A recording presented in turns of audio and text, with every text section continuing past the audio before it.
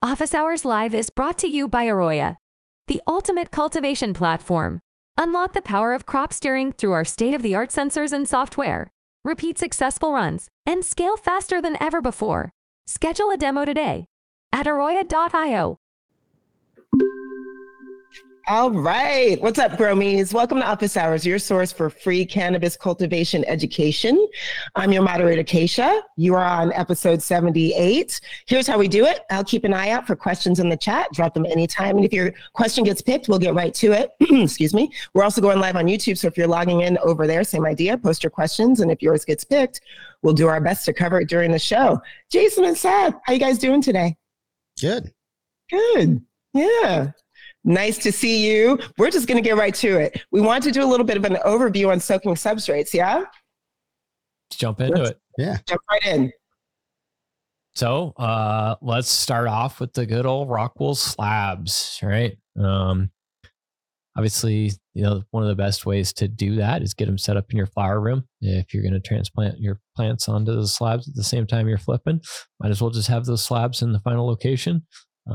Most of them are pre-cut at the top these days, and then you just stick the drippers in there and run your irrigation with your fertigation solution. Make sure it is fully saturated. Those bags should get nice and squishy and full.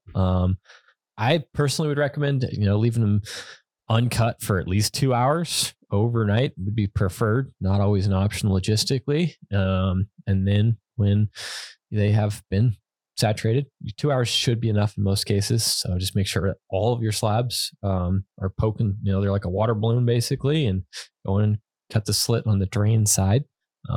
Typically the preference is just under or just right perfectly at the corner, all the way across the width of the slab.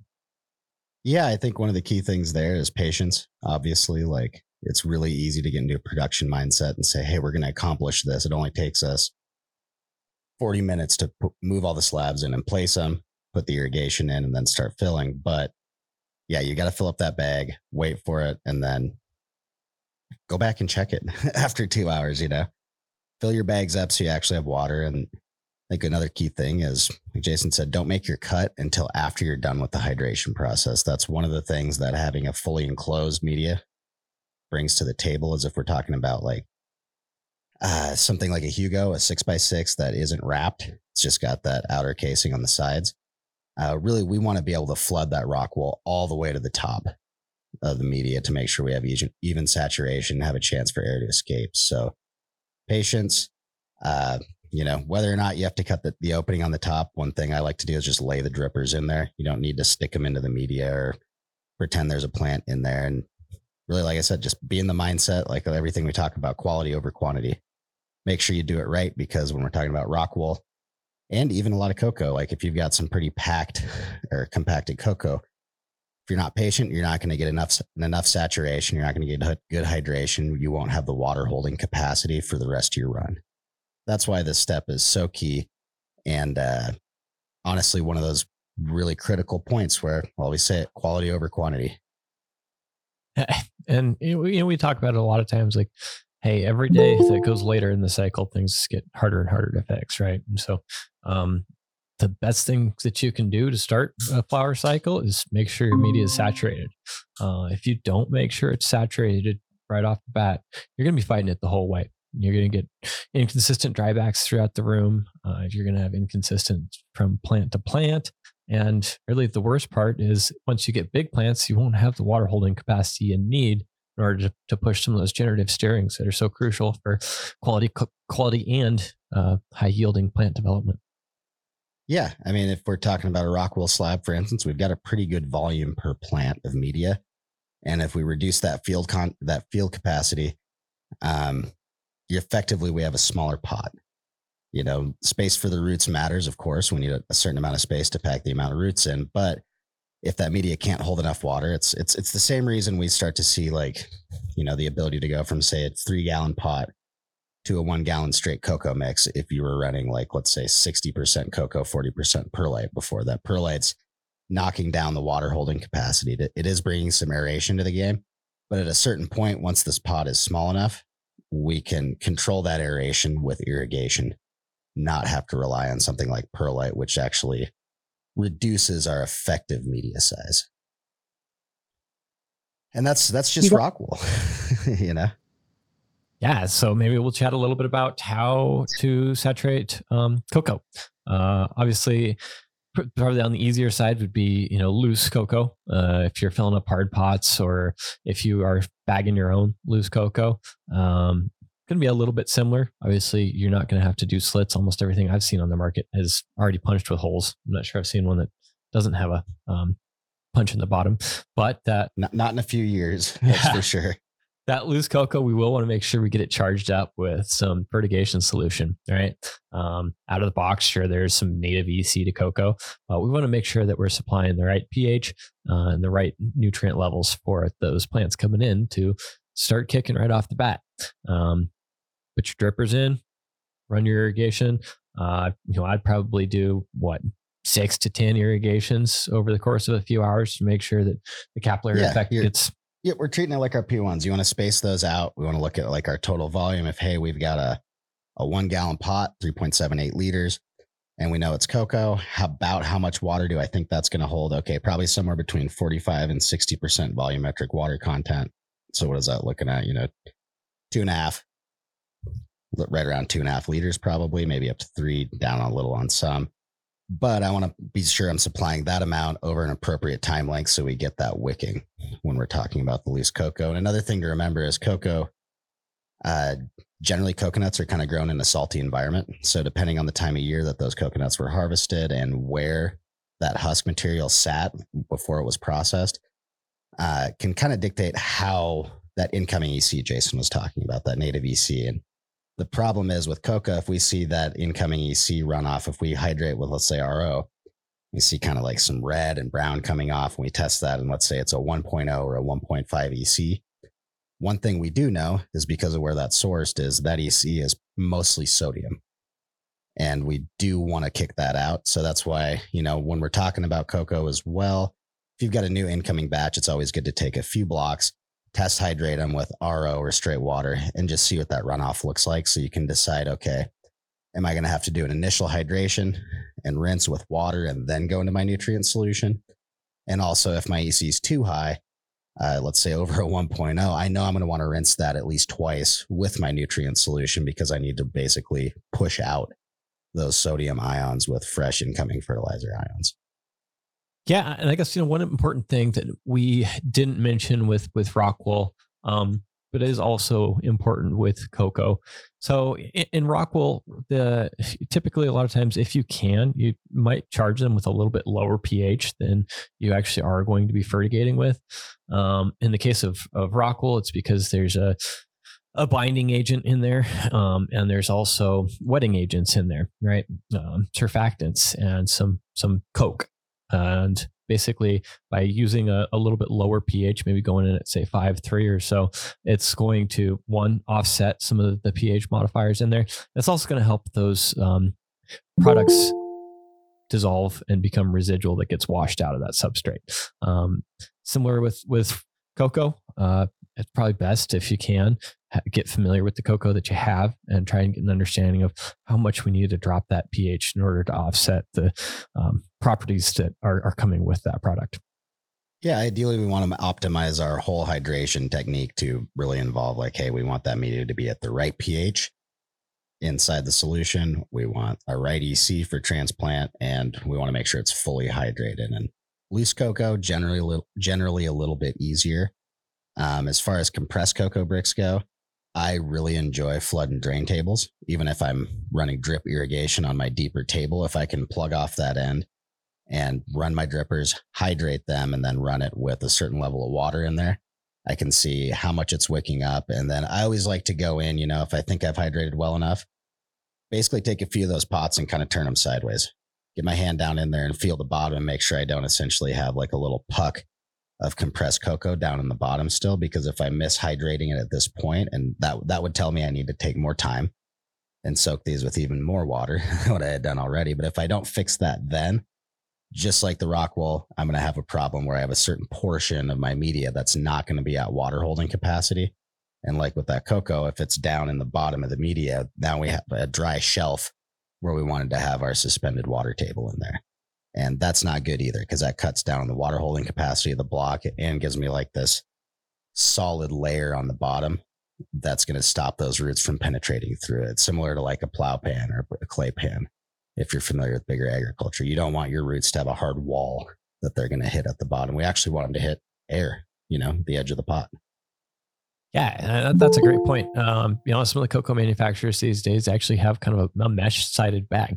And in that case, it's doing a native air pruning to the tips of those roots. So, yes, there's positives and negatives of that. Obviously, we're going to lose a little bit more water content just to evaporation. And we may not see quite the buildup of root mass in the bottom, like you'll see on Instagram when people are taking pictures of their roots sprawling out across the table. Very cool. If they have white, healthy roots, it looks great, but probably not the ideal situation. So when we are using like a mesh bag and those are air pruning, we're helping the plant get sufficient fresh oxygen to that root zone. Yep, and that's a big part of how we can run high water holding capacity. Good media density and air pruning really contribute to getting a lot bigger plant out of a particular pot size than what a lot of us have seen and experienced in the past. I love this so much. So basically, we got to get these substrates soaking properly right from the beginning, because that sets you up for success throughout the entire cycle, basically. So amazing. Thank you guys for that. And actually, we got a question specifically asking Vegito 505 posted on YouTube, how long would you soak a 6x6x6 Grodan block? Ideally, and it's one of the reasons that I love slabs, and obviously one of the main reasons that I wouldn't be flowering in a 6x6x6 in most situations, is like you fill up a garbage can full of water, or you fill up like a horticulture tote, one of those big 500-gallon things, and you dunk them all in there for 30 minutes plus if you can. If you ever spend time watching a rock wool block in sunken water, you'll see that the air bubbles will still be coming out typically 10, 15 minutes later. And we want to make sure that even the air bubbles that we wouldn't be able to see have been pushed out of that block, and every pore is as wet as it possibly can. So, that would be my recommendation. If logistically you can have them soaking for at least 30 minutes in a water container, that's ideal. Not always a great option. On the large scale, if we take a look at some of the Dutch nurseries and greenhouses, they a lot of times they'll actually have a built-in conveyor belt with a wetting system where all these blocks are running through and getting a continuous douse of water down them.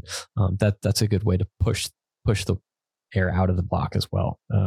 Not as common over here, as we're probably usually not dealing with nearly as many plants as most of those 200, 300 acre greenhouses that they have a tendency to run. So it's just an idea. We do see it in some of the most optimized growing facilities around. Yeah. I mean, as far as simplicity goes, getting start with like your 4x8 or whatever size you want, but get a 6-inch deep flood tray if you're going to be running 6x6x6s so that you can, some of the old techs that a lot of people use for those are right back to what Jason said, get a trash can, fill it up with new water and hold it until it stops bubbling. You can't fit very many blocks in a trash can. So having your veg set up with deep enough flood tables for that media, so you can put it all out there, run your drippers over it, fill that up to the point, like all the way to the top of your cubes, let them absorb it, pull your runoff after 2 hours, come back. And then one of the, I think, key steps in that 6x6 hydration is going back with the wand and topping them off after you've drained off that initial soaking water. Because a lot of times we see just with manufacturing inconsistencies, if we're looking at that 6x6, not always can you put that 6x6 into 2 inches of water and have it wick evenly to the top. So we want to make sure we basically get that flooding going on, which forces a lot of air out of the small pores in there. And that's really the thing. It's right back to patience. And then, okay, how do I transfer this? I know they need to soak for 2 hours. And I know I need to fully flood them. How do I accomplish that? Because just laying them out on a regular rack with some drippers in it isn't going to do that for me. Yeah, one of the things here that you can think about, obviously, if we are doing a flood table, we may not want to do that with nutrient water simply just because of the waste factor and financial.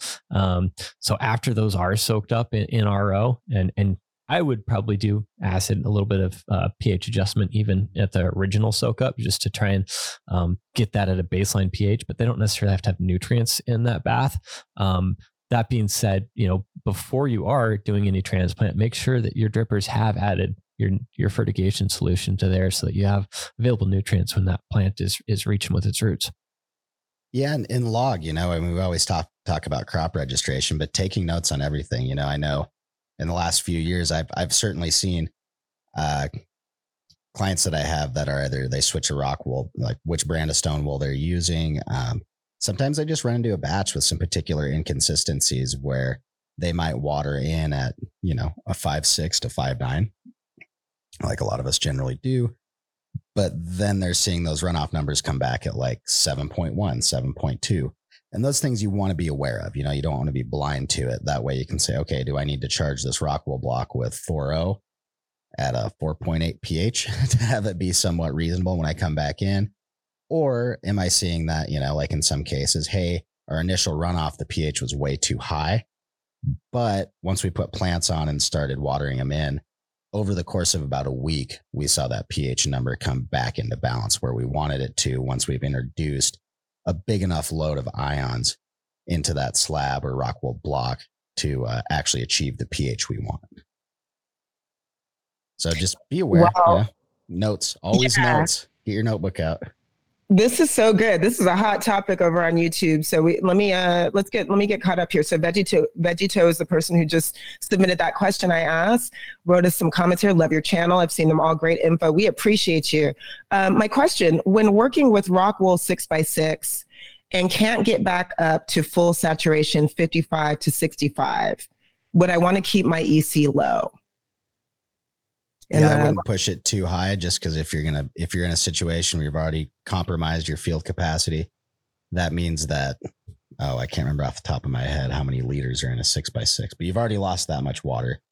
At that point, if you're drying back far down into like the 20s pretty regularly, you're going to see that EC spike. So you probably don't want to try to pump too much in as a baseline. 0.68 gallons, if I remember. 0.68. Okay. So yeah, we don't have a whole lot of water capacity to work with when we're talking about that. And, unless you're finishing plants that are like 2.5 to 3.5 feet tall and fairly small, that's part of why you hear us kind of, I don't want to say bash, but basically not promote trying to flower plants in a 6x6x6 media. Basically at that point, you are running something that's very unforgiving. Later in flower, you'll hit a point where if you don't have some of those P2s go off later in the afternoon, you might walk into the room in the morning and see wilting plants because you're that low on water holding capacity for them. And that's, it's a logistical problem where we're losing plant population. Obviously that includes losing yield as part of that, but also it's more work now to deal with it. Now we have the possibility that I might have to pay someone to come in at 5:30 in the morning to fix the pump or fix a valve or do anything or start hand watering because we know we can't make it for till 9 a.m. when we normally put on our first irrigation because yesterday the system broke. So really, looking at not only are we looking at like high intensity horticulture here, but these are also a production environment. All of these grows are. So part of it's balancing like, okay, how do I balance my input energy costs and efforts with my output? And if I have a system that requires too much maintenance, you don't see Ferraris out there hauling lumber to the construction site, right? Why? Well, they're not built to do it. And the maintenance would be hellacious if we had to do an engine out every few months to do basic maintenance on our construction equipment. So starting to look at that and say, okay, am I setting myself up for, can I really, really steer a 6x6x6 with the perfect size plant in it? Absolutely. What are the consequences though, if any part of my machine breaks down? Do I have forgiveness in the system to allow me, to over dry for a day and not lose my field capacity? Like typically, and I don't know, Jason, I think we're kind of on the same page here. My first recommendation to someone that's been really struggling with the 6x6x6 rock wool is to either, number one, go to the slab if you're really, really obsessed with wanting to use rock wool. Go with the 4x4 in the slab so we can get better plant consistency, more even heights, and that higher water holding capacity in the slab. Or if you're already set up with as many emitters and everything as you need to run the 6x6x6s, try a 1 gallon cocoa pot.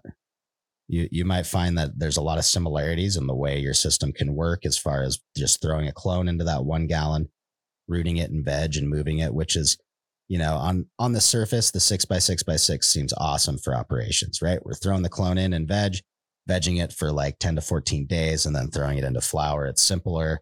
I don't have slabs, but again, operationally, now I'm backed into a corner where I'm really, really running the line with zero forgiveness in my irrigation strategy. So basically, as far as veg goes, you're looking at pretty much the same number of plants, same dripper setup. You're just switching to a media that is not going to punish you so much if you have an equipment failure. And let's all be honest here, unless you're growing just right outside in the straight full sun, I don't know, on the bank of a river where your roots can go touch wet water, there is an opportunity for something to go wrong, right? No matter how simple your system is. So minimizing the points of failure is like a huge key to long-term success. And also, I've seen it be the difference between someone wanting to continue a career in the business and also getting in there 2 or 3 years and just feeling burned out because what they're doing is really high intensity. It's mentally and physically draining because they're dealing with all these systems that don't offer enough forgiveness if they break down. I think this is, one of the reasons I've seen so many people get challenged running rock wool. And for me, it's, I'm always thinking about the math and the science side of stuff, and it's not to bore the whole audience here, but when we talk about, traditionally when we're growing out in the dirt, outside soil, whatever you guys want to call it. I like calling it dirt because it makes it feel more alive to me. But like this guy that's on the thing, he's got some nice huge plants out there. Well, what's happening is the composition of that soil it's got some water holding capacity that actually holds onto the water as it starts to dry out. Right, that plant actually has to push harder and harder and harder and harder, and so it gets to let's say we didn't irrigate for way too long when we're out in dirt. Well, this plant is going to gradually start getting to the wilting point. Right, now, the thing with rock wool is that the matrix potential curve is very linear. And realistically, when we have 5-10% water content in a rock wool, plants can still pull that water out very easily. So what happens is it basically pushes down to 0% water content. The block is absolutely dry, and that plant is going to just snap right into a wilting point, like instantly, right? It'll go from not quite happy, but it's not going to have a gradual stressor that indicates that it's running out. There's very little time for a visual response in the plant. And this is one of the reasons that, some of the manufacturers of rock wool have been so successful promoting the sensors that we make. It's simply because, hey, we can't see when this plant is going to run into an irrigation stressor with our eyes. It's going to happen, within, maybe a 10, 15 minute period that thing will go from having some trigger pressure to wilting. And obviously, the cocoa does give you some barrier there. It's going to start applying the plant's going to have to apply significantly more matrix pressure matrix vacuum negative pressure as we start to get past that, lower than 20%, lower than 15%. It's going to get harder and harder and harder for that plant to pull the water out. So it's going to start maybe indicating some signs of drought before it's completely out of water. And so it gives you just a little bit longer to deal with those issues. If irrigation's not working, a dripper gets clogged, you just didn't have everything calculated out right, or you have huge plants. Yeah, I think that's important to look at when we're talking about rock wool. And that is one thing that stumbles a lot of people up is you don't see that drought response in the plant as we're hitting those low water numbers. So number one, as a grower, it's not helping you out with your visual indicators. And then, number two, for someone like me or Jason, we're always looking at sensors to try to get our data because we're not able to walk around gardens like that every single day and, track them daily. We're doing time series data from a long ways away. So one thing we won't be able to see is like, if we look at these outdoor plants there, I can go take a series of targeted measurements with either a soil matrix potential sensor, soil moisture potential sensor, or I can straight up stick a leaf barometer on one of those leaves. And as we're drying down, I can see the plant slowing down on transpiration. If I were to take a microscope and look at those stomata, I would see them starting to close up and the plant going into its normal drought response mechanisms, I guess, for lack of a better word. And we'd have that visual indicator. And like Jason said, when we're talking about rockwool, getting down to that point will push the plant so far, we actually go right past. So, when we're talking about low water content for plants, we have temporary wilting point and permanent wilting point. Temporary wilting points when we've hit a spot where we can see visible effects on the plant, loss of turgor pressure, the stomata are basically closed. And permanent wilting point is the point it gets to where we can't bring it back from that. And typically in cocoa, we'll see that temporary wilting point visually and be able to go recover that pot, bring it back up to field capacity, baby that plant for a day or two, it'll be fine. Rockwool, once we see that visually, it's done. We've lost the field capacity. We might recover up to the low 20s, maybe up to 30 after we've been down to 6%. And then also, once you run down into that range on rockwool, I'd love to say that our sensors tell you exactly when there's only 2% left in the media, but the reality is these sensors work best in a evenly saturated media. And once we start to hit those really low contents, we're actually looking at kind of Swiss cheese of air pockets inside the block. The media is still there, but depending on where that probe is stabbed through, if we've got 2 out of 3 probes stabbed halfway into dry pockets, we're not getting an accurate representation either. So I think that's, right back to keeping it simple. If you're going to run rockwool, you've got to have some hard rules on your water content ranges and where you want to keep it. Otherwise, you're going to slowly slide into disaster. And depending on when that disaster hit in your flower cycle, it's going to have more or less of an impact on your flower. And also some of those late flower problems, like let's say, in the 6x6x6, finishing plants can be very difficult because we don't have a lot of water holding capacity to work with. For me, it's worse to take a whole run through and at 7 weeks in lose a bench or a half a bench because I couldn't keep up with watering than it is to kill them in the first week, because now I've dumped all that time and effort up to this point only to throw it away. It's kind of funny. You just reminded me of a spreadsheet that I built out with a chart, and my chart was comparing input costs versus output value. And, until we cut that plant, there's almost no output value as far as a finished product type goes. And yet here we have these input stages where transplanting, labor intensive, we got media costs, we've got all that stuff that gets going. And so it's kind of gradually every day gets more and more and more and more expensive as far as what we've put into that plant, which means that the liability of loss increases every day. This is such a great conversation and right on time too, because guess what, you guys, we're on IG Live, Instagram Live right now. So let's say hi to everybody out there. We're getting some questions in from that.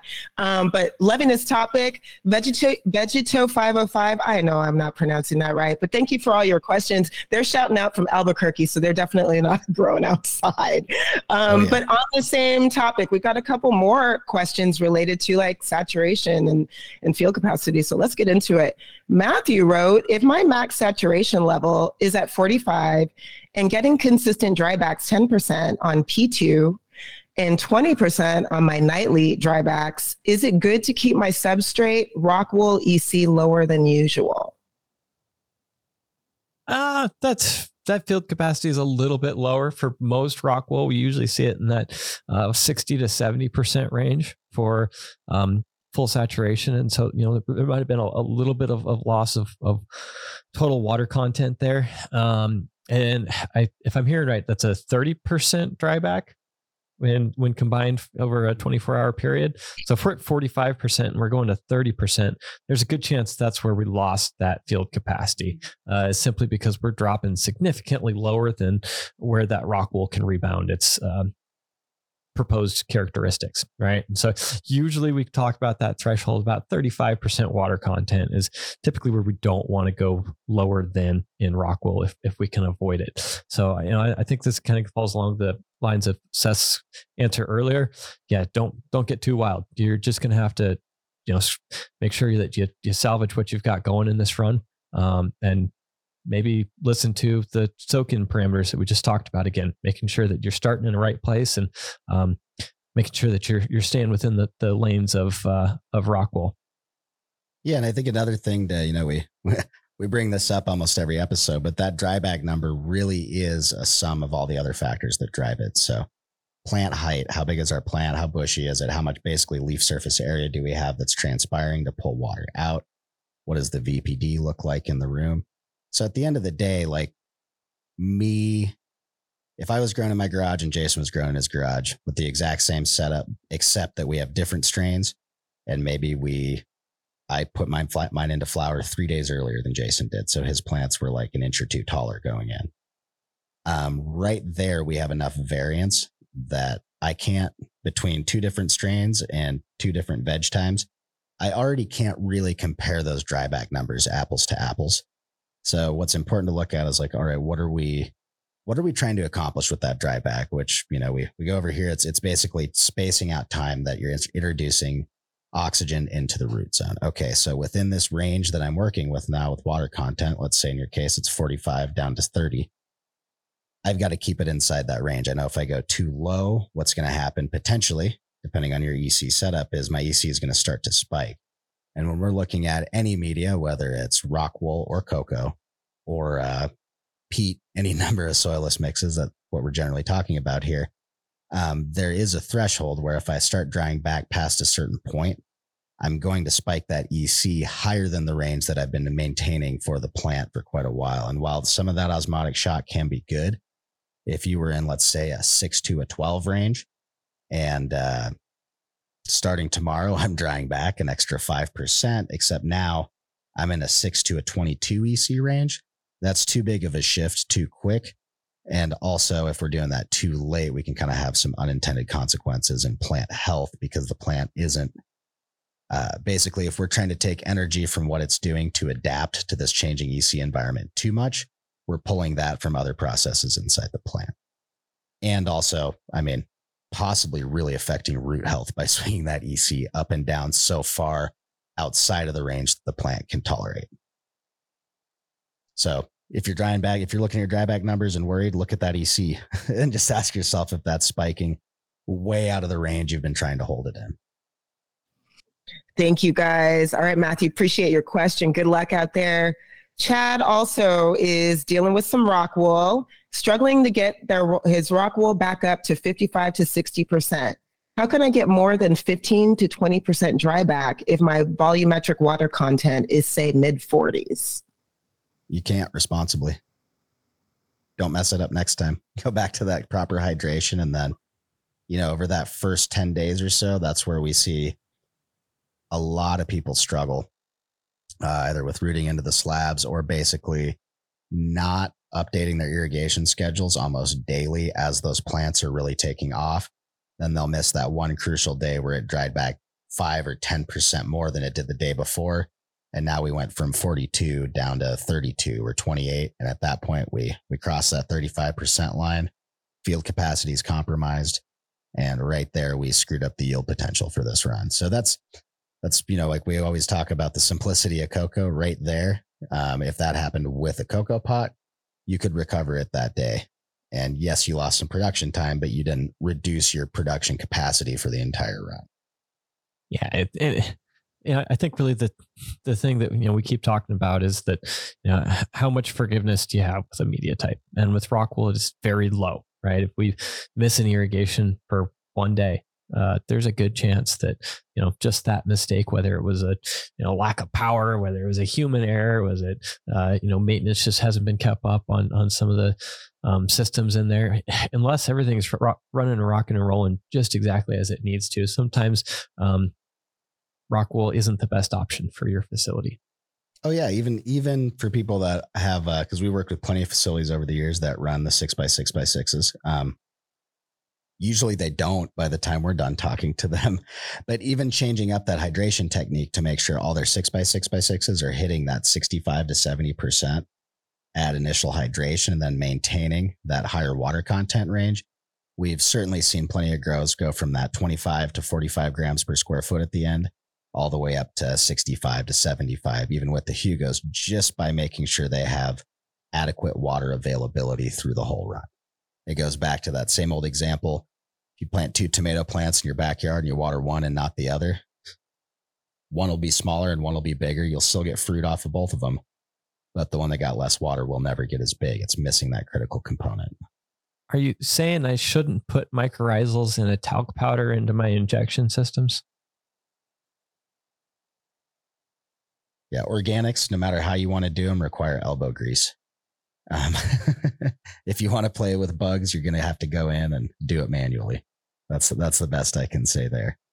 Get you a trash can and a battery powered sump pump and start wheeling that sucker around and pump it right on with a hand application if you want to go with organics, which, by the way, isn't a bad choice. Just realize the limitation of your fertigation system, similar to, a big one I run into is nematodes. I love using nematodes in my IPM program. I just don't know how well they survive 70 PSI in those super tight tolerances and going through my 100 micron screen filter or disc filters. Like, it looks a little gunky after I run nematodes. So I find myself wondering, number one, how many survived, which they're tough little critters, but also number two, how much money did I waste pushing all those little nematodes into every bit of my irrigation system and not getting them all the way out? I probably, efficacy wise, would be better being conservative with that resource and making sure it all gets on. And number three, you think you might have applied a preventative or reactive treatment and possibly you didn't. So there still could be loss based on what you're trying to combat. Yeah, absolutely. You could just be throwing money away, not solving a problem. And then right back to the talc powder. That's a common thing. It's been around for a long, long time in horticulture with horticultural products, making very dilute things easy to handle, right? Once you put something in talc powder, hey, now it's a tablespoon, not 0.01 grams of chemical in there. So, but again, those irrigation systems, you cannot put really anything that's not going to actually dissolve in the water, which talc will not. It's not a salt. It's a solid item that stays a solid item. So really look at that and value like, hey, this irrigation system is, maybe not the most expensive piece of equipment in the world, but right next to the lights, it's super fundamental. If this thing doesn't perform well, throw away pretty much everything else I'm trying to do in this facility. So keep that in mind and place a lot of value on the integrity and operation of your irrigation system, even to the point of saying, okay, I'm going to replace it, let's say every 4 or 5 runs. That's a pretty reasonable turnaround time. A lot of people go less. Once you've established what your water quality, nutrient program, and then, life expectancy is for your emitters and even other parts of your irrigation system, pumps and tubes, start to build that into your production cost and say, hey, if I'm growing a plant, that plant pays for a third of the cost of 2 emitters and 1 foot of pipe on the table, plus 2 stakes or whatever, start building that in so that, a year and a half from now, since you just put in a brand new system, because Jason and I told you to, you have the money saved up to do it again, because that is going to happen. I can't stress that enough. All these parts that move and have water flowing through them will break eventually. They're not a lifetime type unit. And I'm not aware of any that are you?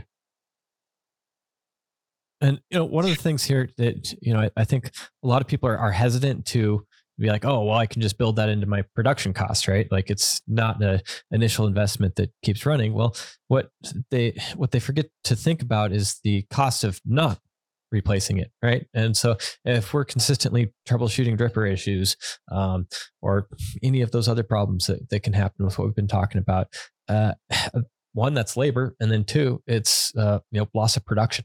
And so a lot of times if we stay proactive with that, we can actually, one, easily pay to replace this type of consumables, and then two, be more profitable because we're actually not having any loss of production. And what we've made up for is greater than the cost of replacing it preventatively. And I'm glad you brought up like the thing about lights versus, like here's some really critical aspects. The tough thing about like if a DE bulb goes out, it's pretty obvious, right? We're just looking at the ceiling when we're walking the room. It's not always super easy to make sure that your drippers are all being consistent, right? And every once in a while, we'll do spot checks with a volumetric flask or just use a solo cup and throw it on a scale to get how much water you're getting through your irrigations and making sure that, hey, let's go check a few spots in the room. Most of the good growers I know have at least 2 drippers that they just leave cups in throughout every irrigation cycle. And that's one of their daily checks. A lot of times they'll do a pH and EC check on that just to make sure that their fertigation skid is matching what they see coming out of their drippers at the plant, right? It's amazing how many changes that we can see, and especially like larger facilities where the temperature of the irrigation is changing. We'll see that EC and pH actually change if it's sitting in a large pipe for too long. How far down the hallway does it go? How warm does it get between the pump and the farthest room versus the closest? Exactly. Yep. And there's a lot of things that you can help yourself do to gauge when it is ready to upgrade or replace that equipment, but it's not always obvious unless you are looking. Yeah, I usually tell people, hey, between runs, what are you going to do? You're going to be running various cleaners through your irrigation system. You're going to run that thing. After you're done cleaning and before you load up the room, go around, and depending on the size of the room, I like to have anywhere from 2 to 10 cups per bench before I ever put plants in. And I'll go do some test irrigations and run it for anywhere from 1 to 3 minutes. I'll pick a percentage shot that I want to put on for that media, get my target volume, run for the amount of time that I expect to run, and then go see what I got. And if I'm over more than about 20% variance across the room, that's usually where I tell people, hey, replace it. But in the back of your head, and when you're planning for this, keep in mind that if we look at like, hey, out of 100%, some of them came out, at only 80% flow. And actually, I'm seeing a lot of differentiation across there. Some are coming back at 95% flow. Some are coming back at 75. It's all over the place. I'm losing my ability to steer very effectively with irrigation control. And any deviation from that mean across the room means that I'm leaving production potential on the table. So although I might tell you, hey, if you're seeing a 20% reduction of flow rate, replace it. Well, if you're good at planning, do you want to set that at 10? If you've really got your irrigation system dialed, you can start to call that and say, hey, I'm not going to put up with these inconsistencies in my program, because at a certain size, leaving even small percentages on the table equates to a lot of money, right? If I'm about to pull 800 pounds of dry product out of a room at the end of the harvest, and one mistake costs me 2%, that's a lot of money. Now project that across to years worth of production cycles, and wow, suddenly you've got a lot of money you're leaving on the table. Yeah. I mean, that's a lesson that can pretty easily be taken from traditional horticulture.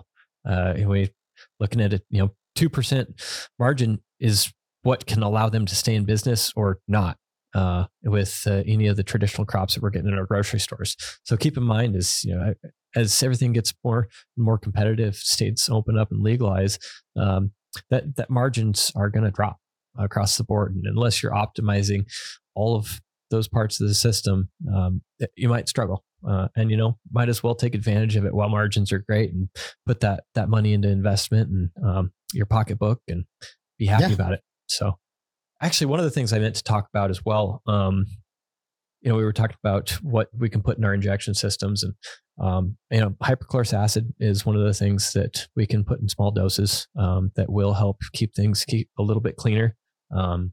It's also going to help introduce a little bit more oxygen to the root zone. Just make sure that you're following manufacturing directions when you are injecting at that, so we don't get too much in there. And another thing is nutrients from manufacturer to manufacturer might have a little bit different mixing instructions. Some of them are going to want to make sure that, hey, we're going in with, part A and then a pH adjustment, and then part B, or vice versa, pH adjustment first. So make sure that you are most of them are pH adjustment last, but I have seen actually just recently a couple of them that weren't exactly as I expected. So if you are going with a different nutrient, don't assume that it's going to be exactly the same as far as your mixing techniques. If you're going in on dosatrons, you might have to flip stuff around a little bit, and make sure your disc filters are clean. Make sure that your mixing cartridges are big enough for the flow rates that you got. These are all things that probably should have been right when the facility was built. But as most of us know, a lot of us are just trying to get these things running in time to stay afloat and return on some investment. And so every once in a while, we'll band-aid something, and maybe a head grower got changed out, and the new guy's just starting to look at this stuff now. These are all things to consider if you're in that situation. Yeah, and that's why we're seeing too, in the industry, kind of standard, not totally standard, but it's becoming more and more. Instead of running direct injection systems that go straight to the plant, automating your batch tank filling. That way you have some redundancy in your system. If your injectors aren't working correctly, you can identify that and either sometimes remediate it at the tank or dump and refill with the correct solution. Again, we're always talking about these small percentages. Well, on a certain scale, if that small percentage is a couple $100,000, I'm throwing my ego aside for that few $100,000. Sorry. Every decision matters in this business. Oh my God, you guys just dropped so much knowledge on that. I hope y'all were taking notes. Don't worry about it. It'll be on YouTube later.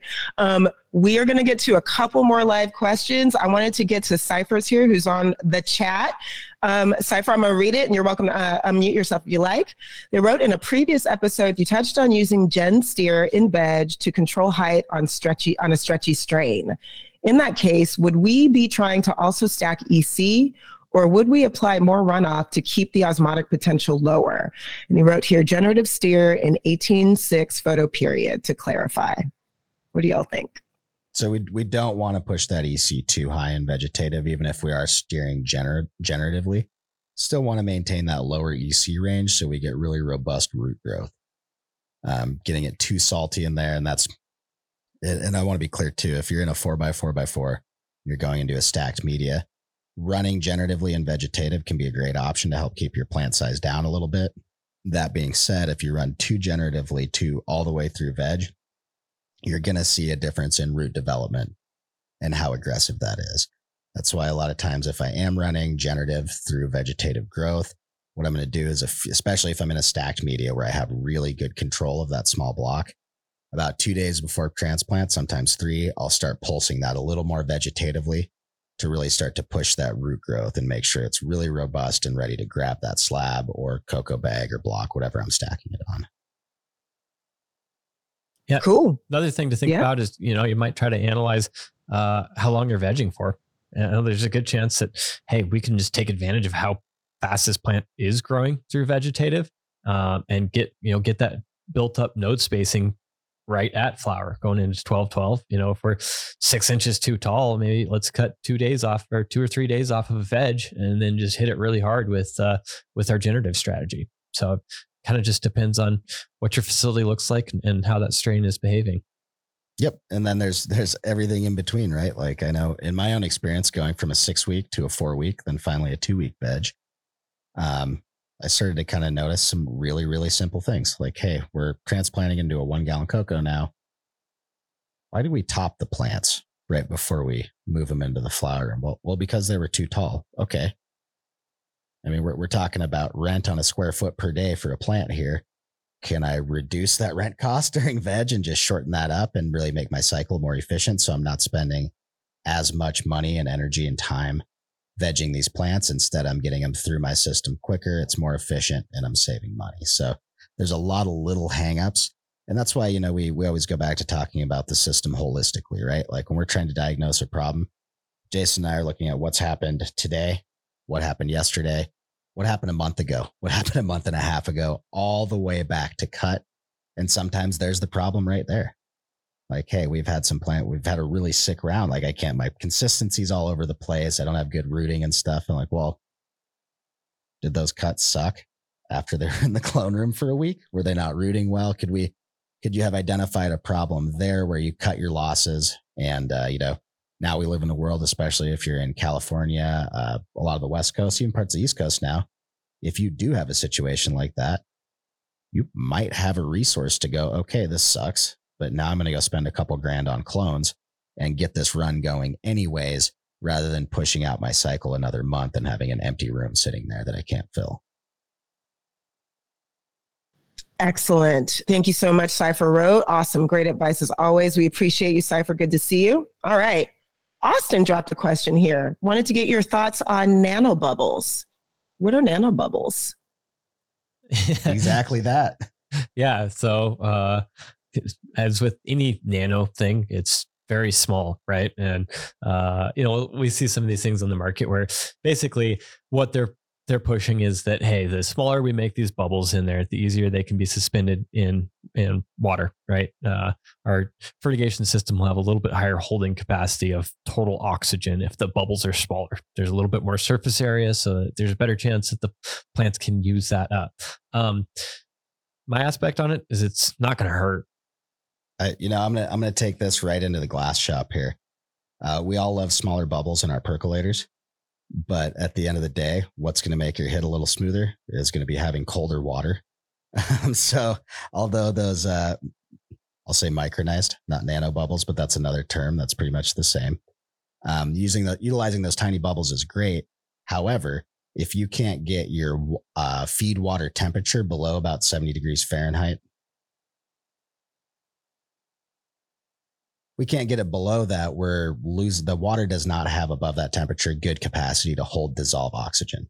The oxygen wants to gas off and be released from the water. So although, nanobubbles, anything like that, great. Oxygen injection into your water is awesome. But I will say places like fish hatcheries and aquariums have been accomplishing this same thing by having this wonderful thing called a waterfall, essentially. And sometimes they'll have some tumbling mechanisms that it goes through. That's another spot where the word coking is used, but basically it just tumbles the water, creates a lot of turbulence and swirls air into it. And the key there is just like the fish hatchery or aquarium, you've got to have a target temperature that holds the right amount of oxygen and can maintain conditions for the organism you want to grow in it. With cannabis, that's going to be, between 60 and 70 degrees is right where we want our feed. That's a pretty wide window. If you can't hit 10 degrees, start putting some money towards hitting that 10-degree window. And that's where I would look at, because I know across hundreds of grows, water temperature and handling and pre-treatment have been way, way more important than something like oxygen injection, because generally the problem wasn't oxygen. Fortunately, these plants have evolved to grow over millions of years using rainwater and groundwater, and no one's injecting oxygen into that. So it's cool. It's rad. But much like growing in straight perlite, it's maybe more of a science experiment than a production product, I guess, would be the way to look at it. Fantastic. Austin, thank you for that question. I learned a lot of new things today, actually, but especially about nanobubbles. All right, we got 4 minutes left in the show. There are 2 questions that were submitted on IG Live. I think they can go together. So Iron Armor, this was a follow-up to another question, but wanted to know why different mediums require different pH ranges. So that's one question. And then Bubble Melt Kenny wrote, how do my Teros media sensors compensate readings when using different media? And he was asking specifically around cocoa versus rock wool. So can we talk about why there are pH differences between media, and then how the Teros compensates for the differences in media types? Yeah. I'll kick us off, and I'll take the easy one and talk about the Teros 12. So when we calibrate these Teros 12s in-house and then we ship them out with the calibration, it is a generalized calibration for soilless medias, right? And to give you the most insight, basically we took rock wool and cocoa, the most common hydroponic medias that we see, and we ran a generalized calibration to cover both of them. In reality, yes, you could get a calibration that is specific for either or. Some of the rock wool manufacturers have done that specifically to match the exact rock wool that they're using. The thing is, it's always going to be difference out there. So how much time do we want to spend trying to get that last 1 or 2% accuracy in VWC, right? Is it worth it? Or do we just need a great picture that has the precision across the board from sensor to sensor to sensor to sensor, right? So like if we took a Hugo, for example, if we wanted a regular Hugo versus a Pargo, they're going to be slightly different. The material makeups are different. If I'm using a chippy cocoa versus coffee ground cocoa, right? Those are all going to have different calibrations. And so we could either spend the time trying to get the exact value out of that, or we could make a generalization, start to learn to attribute the dynamics in the data and accept that, hey, we might be off 1% to 2% based on that generalization. Yeah, I think it's important to recognize here when we're talking about watering indifferences, a lot of times we are talking about some of that initial hydration. After you've been running that particular media for a while and using specifically hydroponic solution to give the plant everything it needs, at that point, we've got a lot more control of that ionic balance. And that's what's at play here. So when we're talking about rock wool versus cocoa, I think Jason kind of hit the nail on the head earlier. When you're first watering into that rock wool, you've got wetting agents, you got binders, you got a few different things that are residuals from the manufacturing process. And like the wetting agent, surfactant in there to help it hydrate right away, right? So right off the bat, we want to deal with that, but then recognize, hey, maybe I did initially hydrate that at 4.9 with RO to get it somewhere in the ballpark. So I'm not having to do anything too weird with my nutrient solution when I charge it. But it's also realizing that I'm not feeding 4.9 for the rest of my run. That's a difference right there. As far as those calibrations go, this kind of comes into play too. We're looking at calibrating for different soils. A big part of what they're looking at is the actual charge state of those soils, the cation exchange capacity. How well can it actually hold on to different ions and what kind of charger we're looking at? Because when we're talking about EC, those probes are measuring electroconductivity. That will affect how electricity is moving through that media and solution. So luckily for us, rock wool, cocoa, they don't have any sand, silt, or clay in them. So we're not dealing with different particle sizes and charges. So when we look at that general calibration, it can be very close. The difference between cocoa and rock wool is not nearly as bad as driving from wherever you're at downhill to the nearest river and looking at the soil gradient that goes from varying ratios. That varies the ratio of sand, silt, and clay, and therefore charged particle size in that soil. So it's not super simple, but the reality is when we're talking about soilless media, part of that soilless definition is essentially a low charge state with very low CEC. And that's part of what we're, like I said, this all comes back to fertilizer. We're using an ionic balance. That's what's actually affecting that pH. So once we've got enough of our ions in there that we're controlling, then we're really directly controlling it. As far as watering long-term with different pHs for different media, you're at by 2 to 3 weeks in, it's no difference between cocoa and rock wool. And that's why, I don't know. We always tell people switch back and forth, see what's working well. If you keep over drying your rock wool, switch to cocoa for a while. Why? Well, you don't actually have to re-engineer your entire facility. It turns out the changeover's pretty simple. The biggest thing is going to be maybe telling your employees that those pots that they have to drag from veg over to flower are going to be heavier now, unless they decide to come in and get right on irrigation every morning. That way you can keep running the rock wool. This was an epically weed nerdy episode. You guys, thank you so much. Dropping the knowledge today. Thanks to everybody who submitted questions too. I know we didn't get to all of them, but don't even worry about it. We got you. We're going to put them in the bank. You're going to have to just keep coming back until we cover it. Submit more. We appreciate you. Jason and Seth, thank you so much for your excellence today. Thank you, producer Chris, for another great session. Thank you all for joining us for this week's episode of Arroyo Office Hours. We do this every Thursday, and the best way to get your answers from the experts is to join us live. To learn more about Arroyo, book a demo at arroyo.io, and one of our experts would be happy to walk you through the ways the platform can improve your cultivation production process. If you have a topic you'd like us to cover on Office Hours, post questions anytime in the Arroyo app. Drop your questions in the chat on our YouTube. Send us an email to sales@arroyo.io and DM us. We are on all the socials, Instagram, TikTok, YouTube, LinkedIn, Social Club. We want to hear from you. We'll send everyone in attendance today a link to today's video. We're going to post it on Arroyo's YouTube channel. Be sure to like, subscribe, and share while you're there. And we will see you at the next session. Thanks, everybody. We got one last announcement here. It's Keisha's birthday. So if you're still listening in, give her a big cheers. Oh, thank you guys. Happy birthday, Keisha. Dude, I will light one up for all of y'all tonight. I appreciate you so much. Thank you. All right. Happy birthday, Miss Keisha. Thank you, Cypher. So cool. I'm freaking out. This is really nice. I might cry. I'm going to stop. All right, everybody. Thank you. See you next time. Bye. Office Hours Live is brought to you by Arroya, the ultimate cultivation platform. Unlock the power of crop steering through our state-of-the-art sensors and software. Repeat successful runs and scale faster than ever before. Schedule a demo today at arroya.io.